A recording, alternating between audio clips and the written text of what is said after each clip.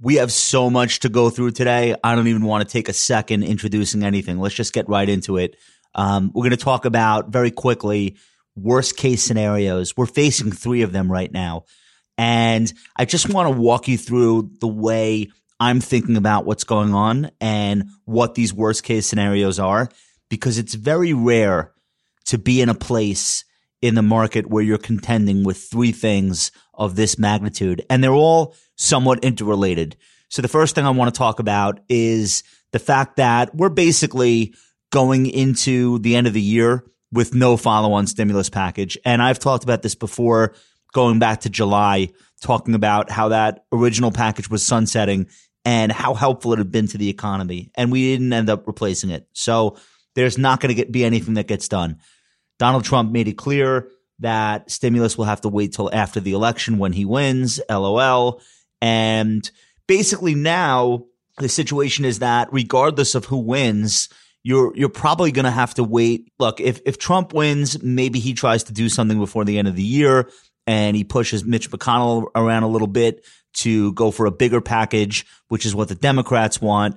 McConnell was like thinking $500 billion, which I know it still sounds like a lot of money, and it is. But if the Dems are at over $2 trillion, we're nowhere near where we need to be. So maybe he pushes to do something if he wins. It's more likely he doesn't win, but that there is going to be this tremendous court battle over the result of the election. And even if Biden ends up winning that battle, it's not until February that a second stimulus happens, because Trump's not going to do anything as a lame duck. And you got to get through the inauguration and everything that leads up to that. So if we're not doing a second stimulus package until at least February, and we're seeing this environment that we're in now where the pace of job growth is already slowing, the recovery is already stumbling, it's going to be very tough for markets to remain optimistic for that long. And so many sectors need for there to be another stimulus bill. The boom in consumer spending that we saw all over the summer from the first one was hugely meaningful.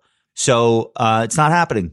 And this is a worst case scenario. I'm actually shocked that the 2 sides couldn't come together, sacrifice a little bit of what they want to get something done for the people who are just completely vulnerable and have no one right now coming to their rescue.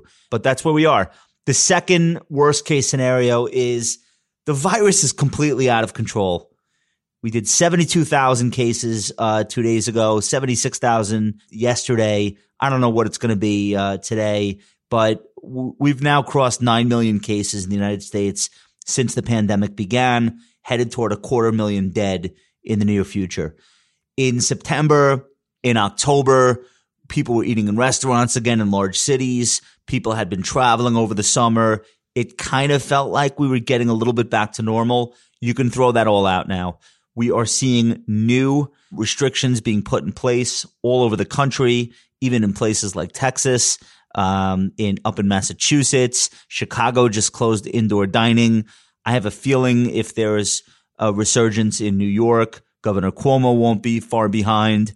They're closing down bars again. They're closing down, you see curfews being announced in cities outside the United States. So I don't want to say we're back to where we were, but we are not going in the right direction. And I think people over this past weekend were really taken aback by how quickly the resurgence came on. And I think people felt, all right, this winter will be tough because it'll get cold out. People will spend more time indoors, which is how the virus spreads. But it happened in October. Like it's coming on real quick. So, and I also think there's some truth to the idea of just social distancing fatigue, like people having get-togethers again, people having parties again, and just being like, whatever, I can't take it anymore. So you've got all these things happening, and they're happening faster than people thought. And that's why you saw Wall Street react the way it did this week. You had a 1,000-point crash on Wednesday. You had a tough day earlier in the week. And I think like we're in earnings season, and people had expected for companies to report good news and for that to be enough to support the stock market. But they're taking these earnings calls and they're kicking them to the side. And they're basically saying, look, it doesn't matter what companies are saying about the third quarter. because the environment of the fourth quarter is going to be very different. Think about what was going on in the third quarter. You had the reopening. You had people coming back out. The comps got better. People were shopping in malls again. People were eating out again. People were traveling. If we're going backward, then backward-looking earnings results and commentary from management doesn't really help you that much in terms of supporting stock prices. So this is the second worst case scenario, and it's very much with us. And I think people reacted by selling because they feel the ground shifting beneath their feet again, and us getting into another phase of this. Remdesivir being approved for hospitalized patients is a positive development. It's keeping people off of ventilators. They say, getting the average patient who would spend 15 days in the hospital out in 10 days, which is great. I would also mention the death rate for hospitalized patients is way down. At the start of the pandemic, you had a 1 in 4 chance of dying of coronavirus if you ended up in the hospital. And now that's under 8% chance. So that's very, very good. And our doctors and nurses have gotten a lot better at treating people and deserve a lot of credit. But we're still going to have to go down to lockdowns. Not complete and total shutdowns, but bad enough that it's going to impact sentiment. It's going to impact the stock market, and away from the giant technology companies, it will impact earnings. So I think that's what you're watching get priced in as we speak. The third thing is, the election. I'm not going to spend a lot of time on this, but people started to talk about a blue wave, and they actually started to get optimistic about it.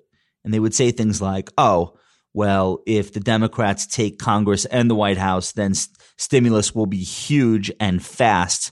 And maybe that was true. But it's still unclear to me why anyone would expect there to be a decisive election outcome. So if you listened last week, you heard Barry Ritholtz and I discuss the fact that there's really no reason for Donald Trump to walk away. He's going to spend the next 5 years in court anyway. So he may as well decide to spend it in the Supreme Court, trying to hold on to the presidency. So I have the same expectations for the post-election climate that probably many of you share. I don't think anything I'm saying is not consensus, and maybe that's a good thing in that the market is already expecting a long, drawn-out, ugly, protracted process in order to decide if we have a president going into 2021. So but again, it's another worst case scenario situation. So we're facing these three things: the virus being out of control once again, and nobody really knowing whether or not we're going to do anything about it, the lack of stimulus package, and now this election chaos. And you can understand why the Dow gave up, 1,700 points over the last week. This is where we are. It's hard to get a sense that all of a sudden any of these negatives are just going to stop on a dime or quickly reverse course. The one thing that I've said, and I said it on the blog this week, is that we do know that this vaccine is out there in the ether. We know it's coming. I'm thinking about it like a Deus Ex Machina. The Deus Ex Machina is literally Latin for God from the machine. I'm not sure why we say it in Latin. It comes from ancient Greek theater.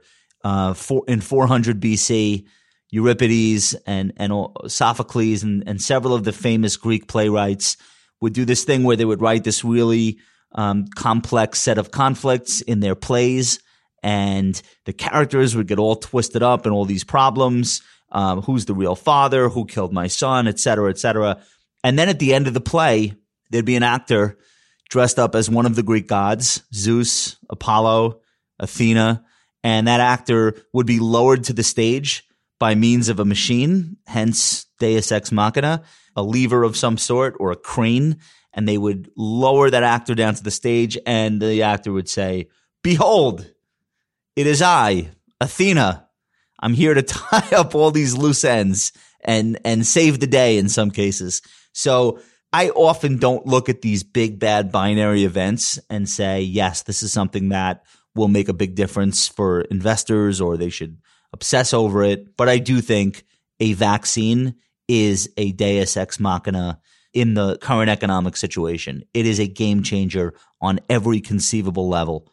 It absolutely has the power to not only shift sentiment within seconds, but to actually shift fundamentals and change the course of the economy.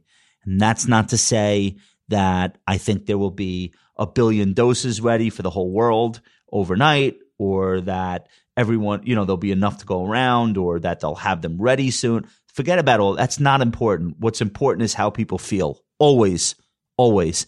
And if the vaccine truly is coming, news of it truly coming is the more important thing. And I think that when that happens, you will see a major market reaction. Ordinarily, I would say, yeah, everyone thinks that, so it won't happen. No. In this case, I don't even think you need the FDA approval. I think you get a good readout on a phase 3 trial at any of the various companies that are working on this, and it's good enough. It's good enough. So when I talk about these worst case scenarios that we're facing, understand that that's not happening in a vacuum. That's happening with this deus ex machina somewhere off in the distance, not too far in the distance, and coming at any moment.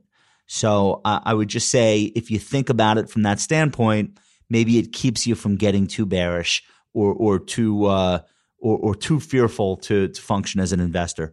Okay. The second thing I want to get into is, I've been having a lot of fun mixing it up with the new generation of traders over the summer. I did this thing with CNBC called Summer School every Friday night. Jim Cramer was on vacation, and they let me and Frank Holland do a show where we basically took calls, video calls, took questions from the audience. And it turned out that a lot of new and young investors had questions and wanted to be part of the show, which was amazing. I had so much fun.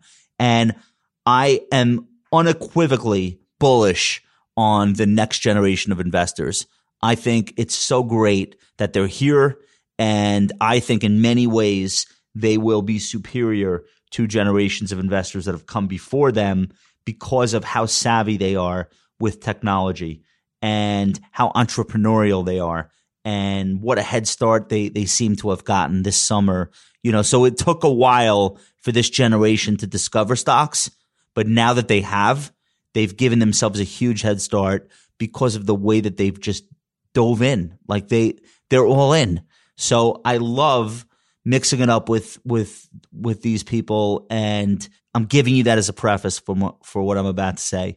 What I'm about to tell you is that there is just so much delusion out there, and a lot of it is understandable. There's an innocence to people that just started investing 3 months ago, made money really quickly. There's an innocence there, and it's totally cool, because when my generation started investing during the first .com boom, we were every bit as delusional. So it's not different. I'm just surprised at the sheer quantity of it. So I've been doing these old school finance tips on TikTok and having a lot of fun with it and getting amazing feedback. But in the comments section, there are people that really get mad and offended when you say obvious things like a majority of frequent traders will not be profitable. They're offended by that. So I want to just go through the history of day trading very quickly, because I feel that so many people who started trading this year, they think they're doing something new or unprecedented, and that they're going to break the paradigm, and they're going to that millions of them are going to become multimillionaires from frequent trading or momentum trading or day trading. It's obviously not going to happen. But I want to give people some sense of what's come before them. So the invention of day trading really starts in the early 1980s with the turtle traders. There was a guy named Richard Dennis who was a successful trader in his own right, and he was absolutely convinced that by teaching people off the street a set of trading rules, that they could go on to become $1 million traders. And in the 1980s, $1 million was $1 million, right? So in, I think, 1983, this was based on an argument he had with a friend of his, and his friend said, "No way, not possible. You can't take people off the street and teach them how to trade." And he was convinced, if I give them a system, I can. So he tried it, and he placed ads, and he started interviewing people. And there's an unbelievable book by Michael Cavell who's a well-known trend trader. And basically, this all really happened. He brought people in off the street. He did teach them a system, and they did go on to make millions. Not all of them, but there were like a lot of success stories. And these were not people who were professional traders prior to learning the turtle trader system. And the turtle trader system is, these are people that are placing orders based on chart patterns. They're looking for stocks that are on their way up, and they're selling them when they're on their way down. It's not complex, but it's trend following, and it actually worked. But it hasn't continued. You don't have people 40 years later who are still following the same system, because once something starts working, it can be arbitraged or imitated by machines very easily. Very, very easily. And so, like, I'm describing the early 1980s. The turtle trading thing ends up flaming out because there are people that take the system and they do a lot with it and they're really good at it, but most people don't, or most of the edges involved with that type of trend trading eventually get arbed away. It's not like there's just – if you think that you can do the same strategy forever for 30 years and not change it and no one's going to catch on, that's the equivalent of saying someone's going to leave piles of $100 bills up and down the street and everyone else is just going to keep stepping over them. No one's going to stop to pick them up. And of course, that would be absurd. But that's the equivalent of what you're saying when you're saying that your system is going to last forever. And let me just say a quick thing about systems. There's a reason why Renaissance Technologies, which is the most successful hedge fund in history, continues to hire new PhDs and math geniuses and science geniuses and government code breakers, army code breakers. Like, why do they keep hiring if they've already figured it out? Because whatever you figured out someday will eventually stop working as other people figure it out. So, when you tell Wall Street you have a system, they lick their lips.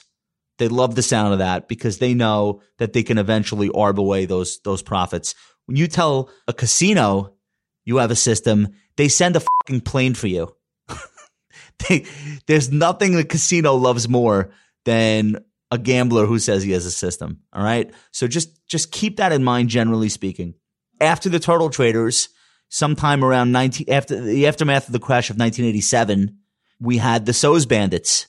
So in 1987, one of the reasons why individual investors were so badly hurt was that the brokers and the market makers literally stopped answering the phone. The markets were crashing and the market makers disappeared. The brokers disappeared. They literally wouldn't take calls, which may have helped stabilize the market had they been there to execute trades and keep things moving. But you just had this massive gap lower and no one to fill that in. And individual investors, retail traders, what have you, were really badly hurt because they couldn't get a trade off if they wanted to. They couldn't get out of something if they wanted to. They couldn't buy something if they wanted to. So the regulators and the exchanges went back to the drawing board and they came up with something called the Small Order Execution System, or SOZ. And this completely flipped the dynamic. So prior to SOZ, large institutions had a trading advantage over small players because they were first in line in the queue. So market makers would execute their orders first. The SOZ system, which was largely electronic, which at that time, again, with some of the late 80s, was pretty revolutionary, actually biased trading in favor of the smaller players. They got automatic bids for their trades or asks. So if you were entering an order on the SOZ system for under 1,000 shares, for smaller lots, you could trade 800 shares worth of Coca-Cola instantly. Like you could just move that security. You could buy it. You could sell it. You had an automatic bid waiting. You didn't have to wait in line to get filled with the market makers. So the SOZ system in the aftermath of 1987 as a solution to give smaller players a chance to get executed quickly, a few people picked up on that. A few guys realized, wait a minute. Think about what we can do with this. We can jump in front of the queue. We can go on level 2 data and we can see huge institutions that are waiting to buy or sell, and we could jump in front of them with small orders, and we could basically eat their lunch. And so they became the So's Bandits. And there were a few of them that went on to fame and fortune.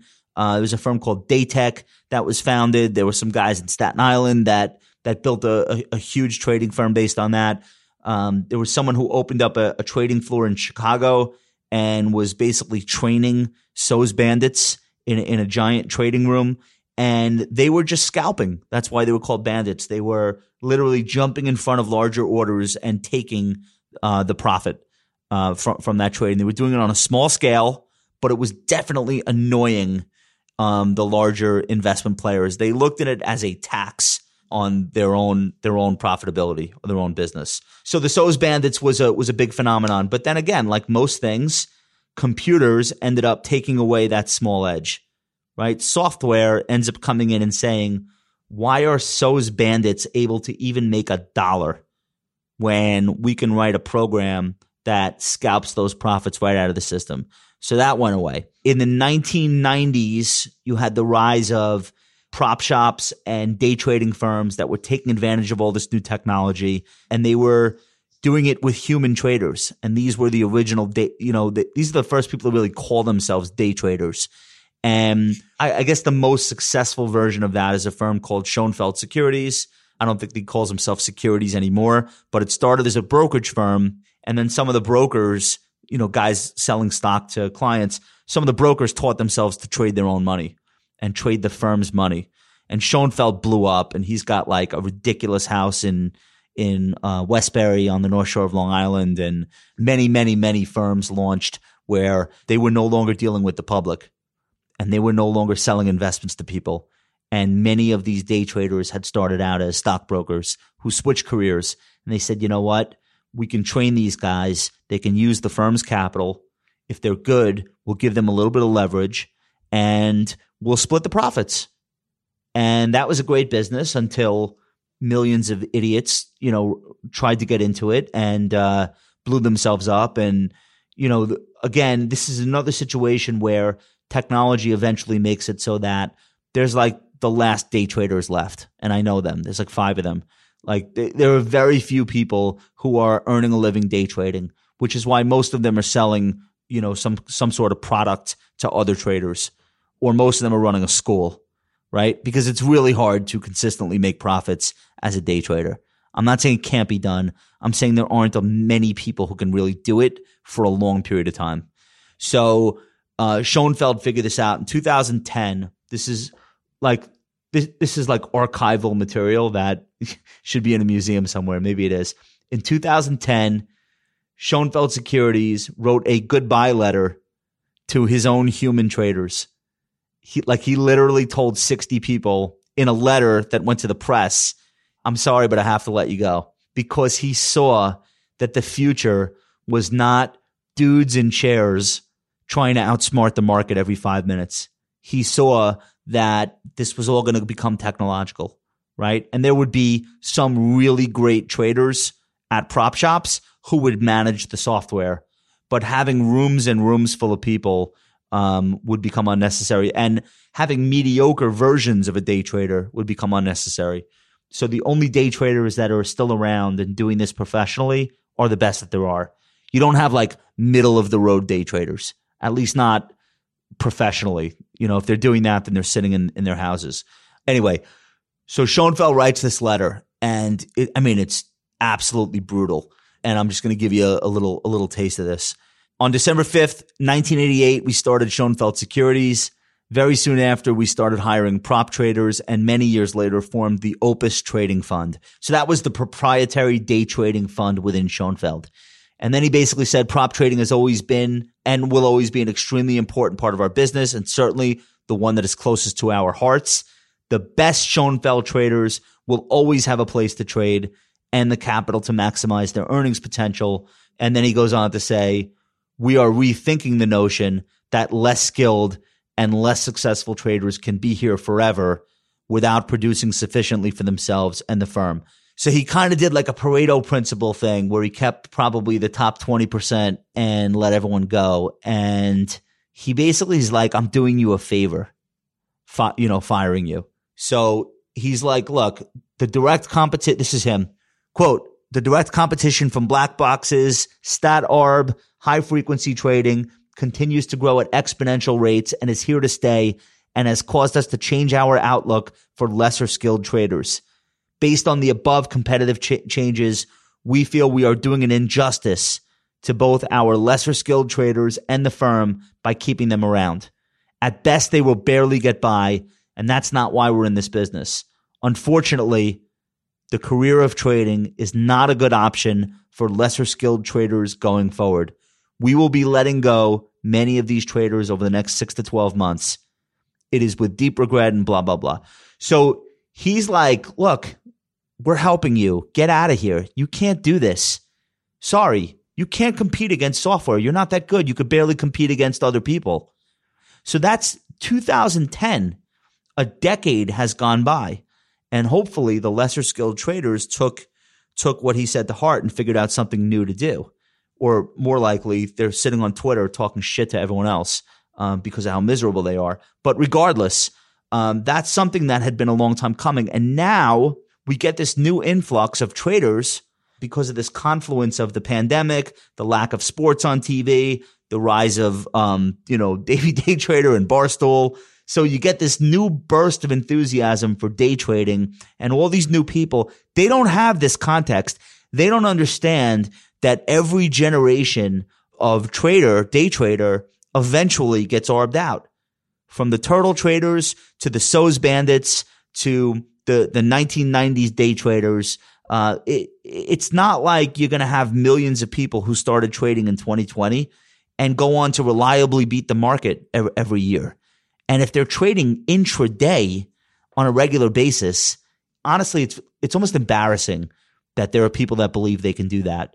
So when you go on TikTok or Instagram and you come into Reddit, forget about it, Reddit, and you come into contact with like all these people who they really think like, I'm going to wake up every day, set my alarm, read a bunch of shit on the internet, and then trade those stocks during the course of the day and be in message rooms and chat rooms. And I'm going to do that professionally with no training whatsoever. Like I'm going to teach myself to do that.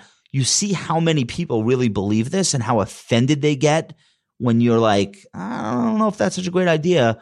As optimistic and as excited as I am about this next generation, it makes me feel like, okay, these people have a long way to go before they get to the point. And nobody wants to hear that from anyone else.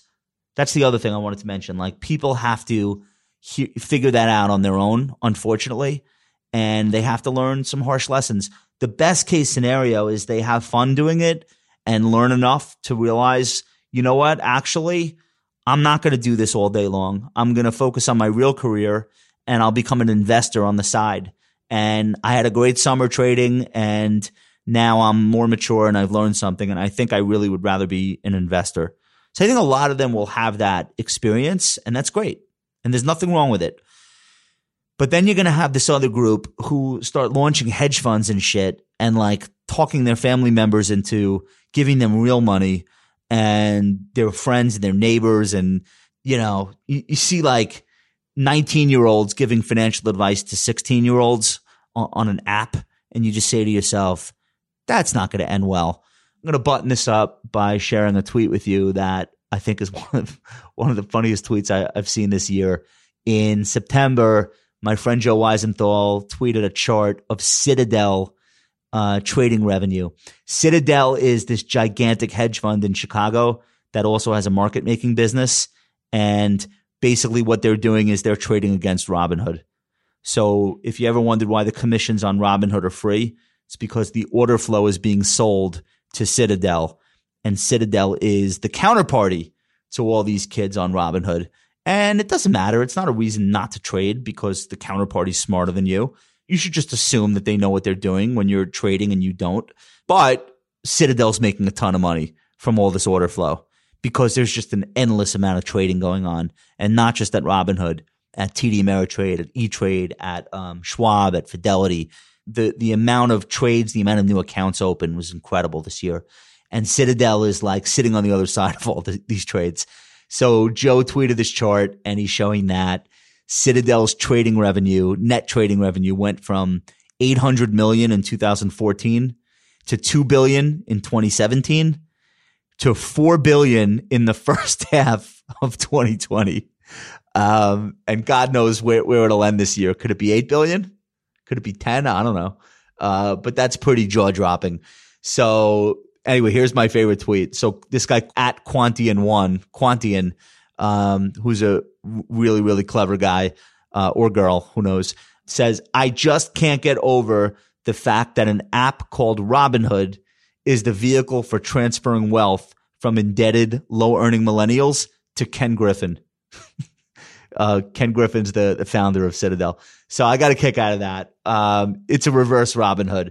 But again, no harm done if people are using dollar amounts that are under control relative to their financial situation and are learning something in the process. If they're launching hedge funds based on 6 months of successful day trading, that's another story. All right, here's what we're going to do today. We talked enough about trading. We're going to talk about investing. I have a guest today named Hadi Yousef. Hadi Yousef created what I would consider to be the single best investing app of the year. I love this thing. And this kid is in his late 20s, super impressive. I think someone's going to buy him out pretty soon. He's built something truly special. I really, honestly, technologically, I don't even understand how the hell he does it. This is a tool. It's an app on your phone. It's free.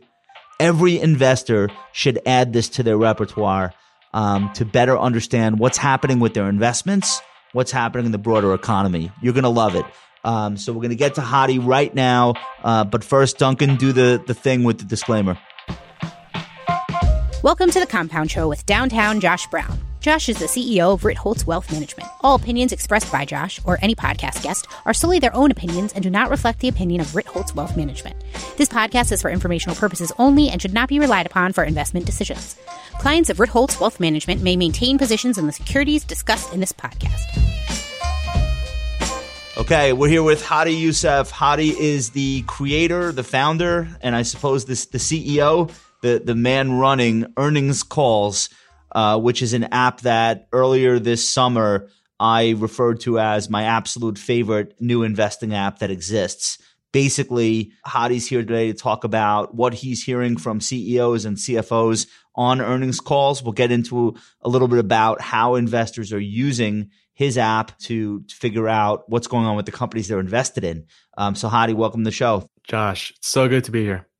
Absolutely. So I wanted to start with this. It's kind of weird in this current earnings season because every CEO and every CFO, I think they want to give meaningful guidance about what investors can expect in the fourth quarter and the first quarter and next year. How on earth can any executive seriously do that right now? Well, that's exactly the thing. They're not. Right. Everyone, I can't tell you how many times I've heard the word uncertainty on these calls, and that they just can't give any meaningful guidance. And there's just too many variables at play right now, whether it's, the pandemic returning, as a second wave, stimulus talks. There's just so much going on that nobody, especially if they claim that they know what's going to happen, really nobody knows what's going to happen. And that's something I just keep hearing over and over again on these calls. How many calls are you listening to a day or a week, would you say, on average? This week is pretty crazy, but probably 5 to 15, depending on the ones that, what I'm interested in. So your app is cataloging how many corporate calls in each earnings season? How many are you guys doing? 5,000. 5,000? Yep. Okay. So even if you wanted to listen to them all, you couldn't. Oh, no, absolutely not. So how do you choose what you're going to be paying attention to as both an investor and as someone who's building this app as a service for many other investors who we'll talk about in a moment?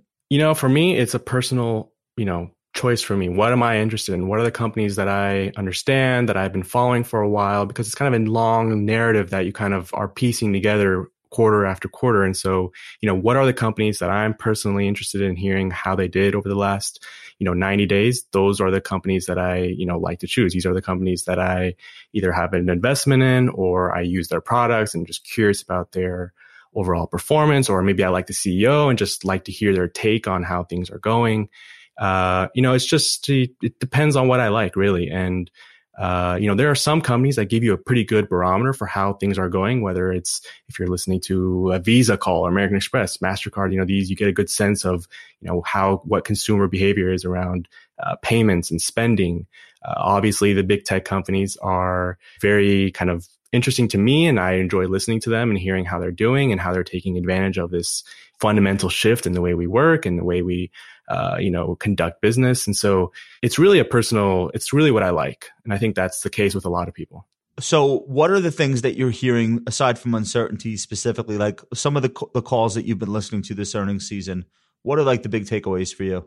Really, the biggest thing, and the way I would categorize it, is the genie's out of the bottle. So when I was listening to the payments companies, the, Visa, MasterCard, American Express, the biggest thing that I'm seeing is the fact that the growth in contactless payments and e-commerce spending, they themselves, they're quoted on the call saying it's never going to go back to the way it was before.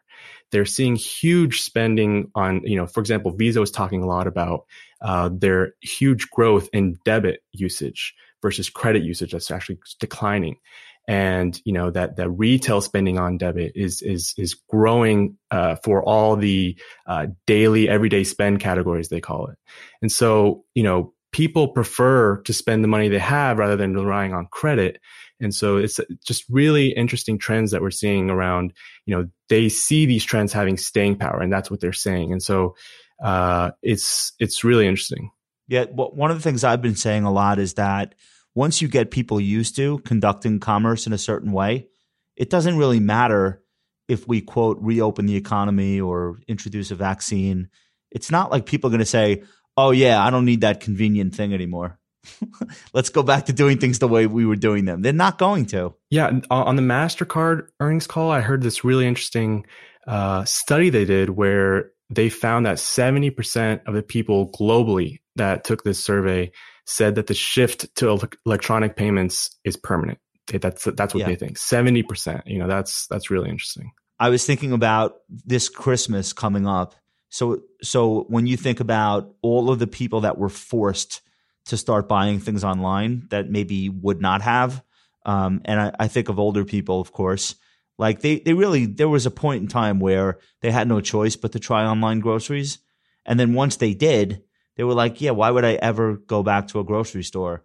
And I always hear this thing like, oh, I like to pick up my own produce. No, you don't. No, you don't. What do you even know about produce? Right? All right, fine. So, but let's assume that idea carries forward into all types of shopping. And now you've got just so much more reliance on e-commerce. Why wouldn't we expect, for example, Amazon to have the most incredible holiday shopping season ever? So I was thinking about that. It's really important to break it down by categories. So travel, entertainment, these kind of leisure activities, that's obviously declined, but things like groceries, and that's obviously seeing, very, it's a very stable, kind of pattern that they're seeing. One of the most interesting things that I heard across all three, American Express, MasterCard, Visa, is that they all kind of validated the idea that restaurant spending is the most resilient category versus travel and entertainment. And Visa was even saying that they're seeing it back to pre-COVID levels, which, wow. When you hear all these, headlines around, the death of restaurants and kind of the craziness and the hysteria around it, that's not what the payment processors are saying. So I guess it's just a mix shift, which restaurants, right? And how much of that is takeout versus, indoor dining. And that's probably where the big difference lies. And then there are just restaurants that what they do doesn't translate to contactless payments and delivery. And that's where I think the pain is probably coming from. I want to talk about your creation of the app, what led to it, and then we'll get into like who's using it, how they're using it, and why you think conference calls in general are such a great resource for investors. Yeah, this all started while I was still in school, attending Indiana University, and I would be on the way to class, and I had How long ago was that? 5 years ago, probably. Okay. And so, I had some high school graduation money, always really interested in the stock market, wanted to learn about the companies that I, had heard about and just wanted to understand, are they a good company to invest in? I would read all these news articles, maybe I'd find a random tweet, analyst report, whatever I can find. And I kept seeing references to earnings calls, quotes from them, takeaways, summaries, all these things. And so after seeing it probably for 6 months, a year, and it's kind of funny to say that, but I said, well, what are these earnings calls? I want to listen to these things. I always enjoyed, the CEOs that I like listening to. I go on YouTube, find their, interviews. I enjoy learning about them and their companies that way. And so as soon as I discovered earnings calls and the fact that it's essentially the company's podcast, it's their quarterly podcast that they're putting an episode out every quarter. And in that episode, the management team gets on and talks about how that company did, the good, bad, what their outlook is, et cetera. And then there is a Q&A. I'm describing what we all already know, and everyone listening probably already knows this, but I found this very fascinating as kind of this, I guess, an early young investor. And so I kind of never went back to relying on headlines or tweets. If I was interested about a company, I wanted to listen to their earnings calls. I wanted to hear directly from the management team. I wanted to hear the tone and the excitement or the pessimism from the analysts on the call and that kind of the questions. Yeah. So you're getting it from the horse's mouth. Like you're literally getting news directly from the source. Now there's spin involved there too, of course, because everyone wants to put the best face on what they just reported. I own this stock, Schlumberger. So I listened to the call on your app the other day, and it's like a French guy, and it was kind of hard to make out everything he was saying. But he was talking about like how incredible the quarter was. This stock went from $50 to $14. I have no idea what he's talking about. So there's definitely some cheerleading and some spin coming from management, but the numbers are real. And then the Q&A thing, that's not like random people raising their hand to ask a question. That's the most knowledgeable analysts on Wall Street that cover these companies. Like these are the people that know these companies better than anyone. So the questions are oftentimes the best kind of question you could get. And you can learn a lot about what's important, like what are the metrics that the analysts are following based off the questions. So if you're just kind of getting introduced to a company or even a sector, you can start to learn, okay, what are the questions being asked on these calls? What are the analysts or the, whoever's on the call, what are they interested in? So you can learn a lot by just listening to the calls. That's a good point. Sections. Like you listen to the conference call for a real estate investment trust. They're not talking about earnings per share. They're talking about funds from operations and adjusted funds from operations. Those are the things that matter. You listen to media companies, they talk about EBITDA, they talk about cash flow because they're making big investments. And the thing is not just profits, but it's like, what's the cash flow? It really boils down to, you can read all the headlines, tweets, whatever it is that you kind of consume. But I found the most valuable resource to understand what a company's doing actually comes from the company itself. And so when I summarize it, that's kind of how I like to summarize it. Well, who are your favorite CEOs to listen to? I can't help but really say Elon Musk. Like the way. Same. I don't own Tesla. I listen to every single call. Exactly the same. And so when you listen to other calls and kind of hear the twist and the everything, kind of the marketing spin that they do on prepared remarks and everything, Tesla doesn't even have opening remarks. They just jump straight into Q&A, which is actually something that I actually really enjoy and find valuable because most people skip to the Q&A anyways. When you listen to these conference calls, do you ever say to yourself, I don't see how this guy's the CEO. He doesn't seem to really be that excited about, because that's the reaction I have, but maybe that's just my personality. Sometimes they're really boring. Sometimes. And then there's also other kind of awkward interactions also happens in the Q&A where a question gets asked and nobody on the management team knows who to answer and they kind of fumble and you kind of get this weird dynamic. You kind of can, that's another thing that you get when you listen to these earnings calls is you pick up on hesitation, on awkwardness, on, lack of confidence. If you're just reading a transcript, all of that is gone. You don't pick up any of that. But when you're listening to it, you hear the tone, you hear the confidence, you can really distinguish between who's, and you listen, there are some people out there who are very good at faking it and will sound all great, but the way you get around that is just listen and look back at the history and how they've, executed against what they said they were going to do. And so, by no means is listening to an earnings call the only thing you should be doing. It's merely one piece of the bigger puzzle.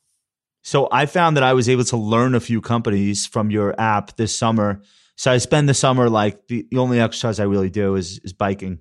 I'm riding like an hour at a time or maybe a little bit more. And I could knock out 2 calls during the course of that ride. So I learned about a lot of the new hot IPOs and brand new companies to the market that everyone was trading. And like, I didn't want to have an opinion on them without getting to know them. And I found that the conference call was a better starting point than like reading 8Ks or reading articles. And for exactly the point that you made, listening to the things that the companies are being asked gives you a clue as far as like what people really care about who are invested in the stock. So you guys built a business based on that premise. Yeah. I mean, when you think about it, the modern brokerage services, they made it easier than ever to buy and sell a stock, right?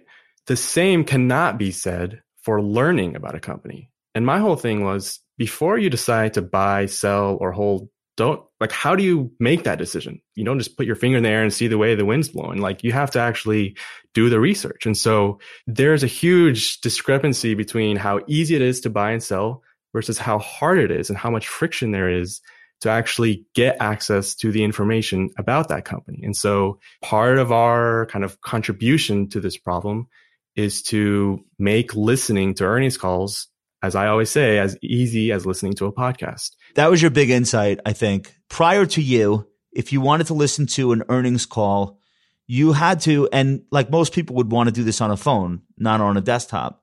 So you had to navigate on Safari or Chrome browser on your phone to the investor relations page for each company separately.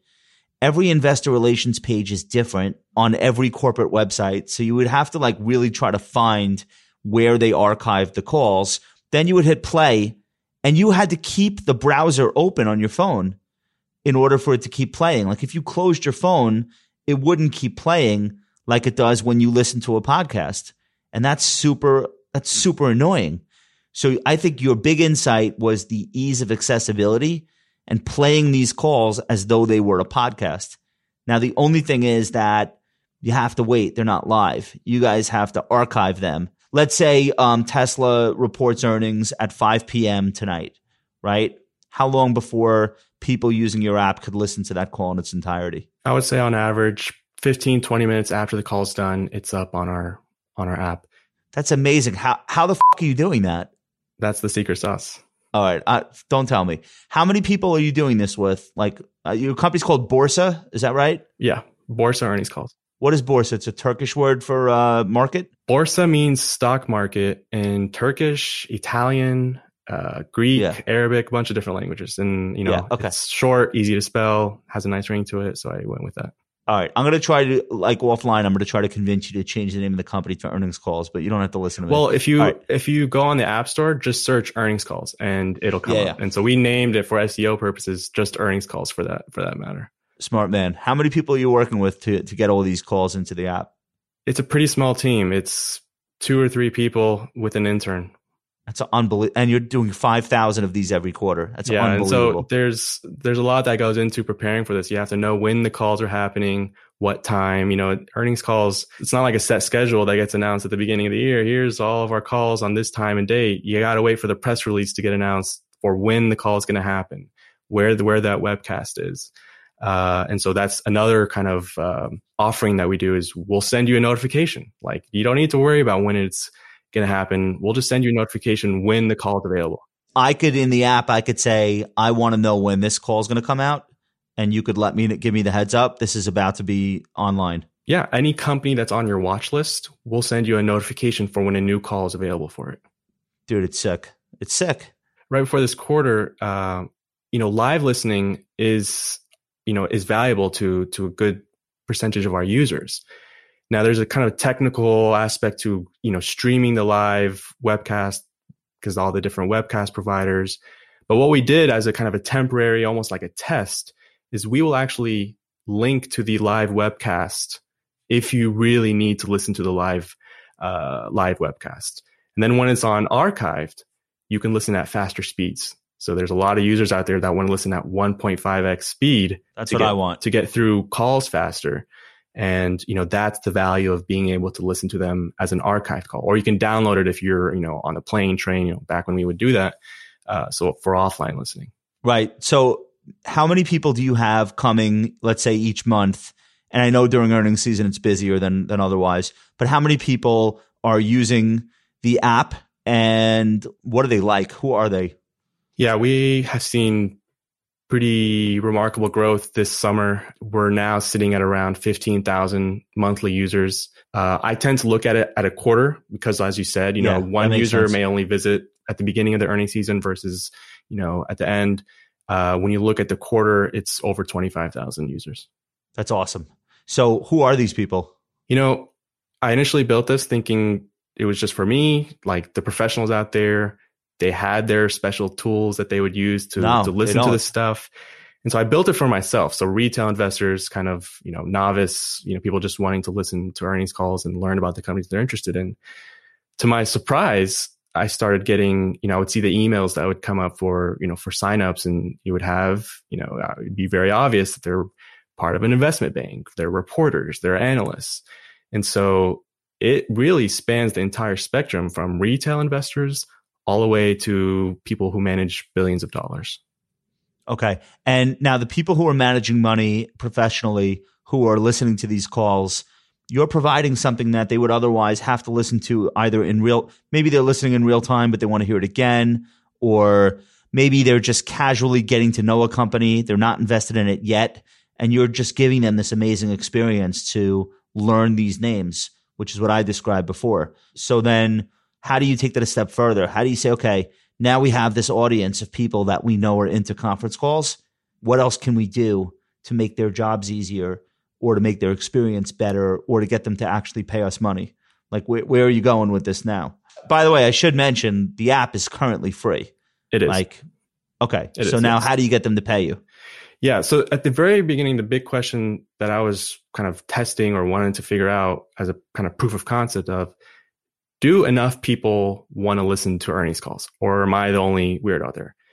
As the proof of concept goes, it's been a quite successful proof of concept as far as these prototypes go. And that's kind of where we're at still, if I'm being frank. The exciting question is, now that we have all these earnings calls, and it's actually not just earnings calls, we also have shareholder events, investor day events, updates, industry events. But for the most part, the big use case is earnings calls. But now that we have all these earnings calls aggregated, organized, packaged into this, really consumerized user experience, what are the new functionalities that can be unlocked now that you have all this content aggregated and organized? And so kind of the immediate thing in what we're working on is layering research and analytics tools on top of all these calls. And so it's, that's kind of the direction you're going to see us going. And, there are some obvious things, we get lots of requests to do transcripts. Personally, that's not where we started because there's so many services out there that'll do the transcripts. But even for us, some of the exciting things that we're working on is how do we marry the written transcript with the audio earnings call? And what can you do as far as annotation? Because I think what people want from you is curation.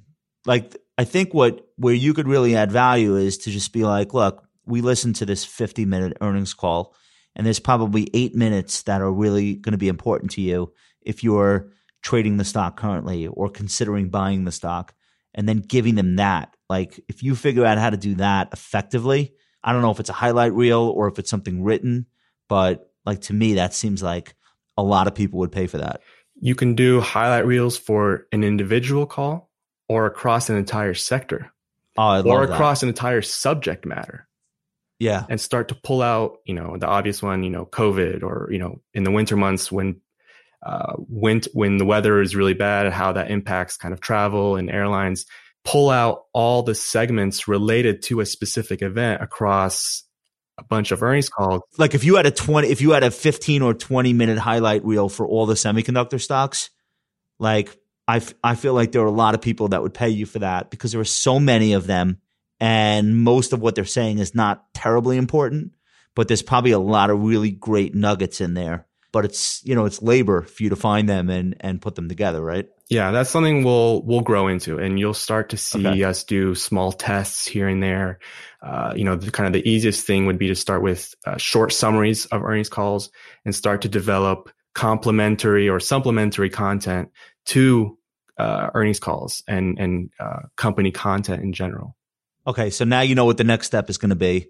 The quants and the alternative data junkies are going to come to you and they're going to say, all right, we want to write an algorithm based on the amount of mentions of this word, or we want some sort of a way that we can systematize trading based on commentary or Q&A from analysts.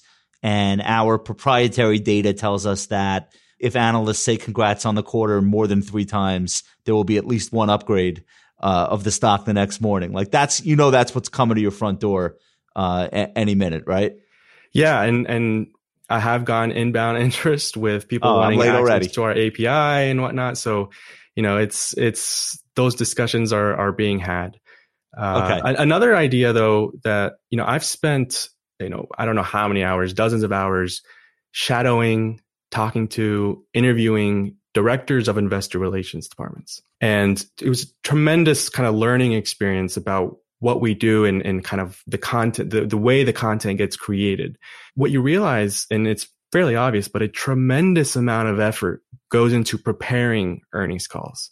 People like to make fun of them. Oh, they're scripted, they're whatever, but a tremendous amount of energy and resources. It's not just the IR department. It's finance, accounting, shaping the narrative that they're telling with the management team. So a huge amount of time and resources go into making sure that these earnings calls are that they're put together, they're accurate, they're telling, the right story. And so an opportunity that we have is to partner with investor relations departments, and by enabling them to get distributed on kind of this new wave of audio only podcast, kind of this new medium that we have, they're able to develop a better relationship with their investor base. And now, why do they only need to do, an earnings call every quarter? What if they did additional content, think of new different podcast episodes that they could release as follow-ups? Oh, like something that was produced specifically for a podcast audience. Yeah, like they should treat their relationship with their listeners like a podcast host would treat their relationship with their audience. If anyone's going to do that, it'll be Daniel Ek at Spotify. Like that's the guy. That's the first guy that should get this. That should figure out. All right, we'll do the conference call. We know everybody wants that, but then what if I did a podcast episode that just went through our financials and all the highlights of the quarter, and any forward-looking statements we're going to make, we'll throw it right on there. We produce it. We make it sound like something interesting for the next generation of investors. Somebody's going to do that. And Josh, I don't know if you've heard any of the Square earnings calls, but what they're doing, and Shopify did this as well. I was listening to that this week. They're bringing in their own customers into the call to ask a question. I haven't heard either of those. And it's a really interesting, it shows you the way they're thinking about the change in the audience of their earnings calls. I think we're going to see more of that. I love that. I love that idea. I hope you're right. All right. So the last thing I wanted to ask you is, so let's say someone's listening who is an investor and they haven't spent a ton of time on conference calls. Like, what would you tell them if they wanted to get the most out of this idea of using your app and listening to these calls? Would you tell them skip to the Q&A because the prepared marks all appear, in writing somewhere in their boilerplate? Or what advice would you give somebody who wants to incorporate your app into their investing process? Yeah, assuming they're, retail investors, not very, the average person, right? Yeah. I would suggest they start with a company that they are fairly familiar with. They understand the product. They probably know the CEO, and to treat the earnings call like a podcast episode that this company has just released. where the subject matter is just about their performance, right? And, I would give them kind of the warning, like, hey, there's going to be kind of some safe harbor talk at the beginning. Don't let that turn you off. Safe harbor is the disclaimer that they spend the first 2 minutes just inoculating themselves from lawsuits. Yeah. Right. And every company does it on every single call. And, this may turn off the person who thinks that this entire call is going to be all, super jargony and something that they're not going to understand. I wouldn't suggest that they jump straight to the Q&A if it's their first call. Let them listen to the entire call, get a sense for how it goes. Usually the CEO will speak and the CFO will run through the numbers. Just treat it like a podcast episode. Do the dishes. If you listen to the same company like 2 or 3 quarters in a row, then you start to pick up on it almost like a storyline, like a narrative arc of how this company gets from A to Z. And you're listening, you're like checking in every 90 days, hearing how far they've progressed along the initiatives that they laid out earlier. And that's when you really get to learn a company well, from listening to them over time. Yeah, I wouldn't start, if you're just discovering a new company, and want to listen to their calls, I wouldn't start with the latest one. I would go back as far as possible, maybe a year back, and just start to listen in order. And again, you can listen at 2x speed, 1.5x speed, whatever it is, so that it doesn't take as much time as you may think it would. And just start to paint the picture for what their story is. What journey are they on? What's the best call you've heard this quarter or this year? Like, what's the one that really stands out to you? Because I'm going to tell people to go back and listen to that one to get a sense of like what you think is like a great call. 2 come to mind for different reasons. One, Shopify. I think they're just killing their execution right now. ShopPay, they have if you listen to their opening remarks, which is another reason why you should and not always skip to the Q&A. But ShopPay is just, destroying right now. They're killing it with ShopPay. What is that? Their own payment processor? Their own payment process. They can do payment plans, and they're seeing a huge uptick in payment plans versus credit. People not wanting to put it on a credit card and get fees and all this stuff. Is that kind of like a firm? And right, you could break a payment into installments, but not pay credit card like rates. Okay, what else? You can't listen to the Shopify call without thinking this company's killing it. The other one is a bit different. UPS. So UPS got a new CEO this summer. Her name's Carol, and I think she was the ex-board member, if I remember correctly. But when you listen to this call, and you can imagine UPS is a very kind of key element of our infrastructure, delivery packages, all this stuff. It's very obvious. But when you listen to Carol's voice, her tone, her confidence, her leadership skill, you can't help but think this is a born leader. Like the way she responds to questions, the enthusiasm that she has. I am really enjoying, I think this is her second earnings call that she's been on. She sounds like a true leader. I don't know how else to put it. And you can't help but stay engaged and listen to what she's saying. So I think you just brought up something that we didn't even get into this, but like just the learning how to speak like a business leader is another ancillary benefit that you get from listening to these calls, because you hear from, Fortune 500 CEOs, this is how they set the stage for what the company's doing. This is how they communicate. These are the phrases they use. And I think, especially for my younger listeners, that's such a great place to get that education, to actually hear them speak to the people who have money invested with them. Like, that's probably as good as it gets. Hadi, I want to thank you for coming on the Compound Show. We're going to have you back for next earnings season, and we'll talk about some of the trends that we're seeing then. But for anyone who's an investor who hasn't yet got into conference calls or figured out a way to do it, this is the best thing that I've ever seen. And you're going to love the ease of use. It's just like using whatever app you're listening to us talk on right now. And you can close your phone and it keeps playing. You can rewind, you can pause. It's so killer. So congrats on inventing this thing, Hadi. Wish you all the best of luck, and we'll have you back again.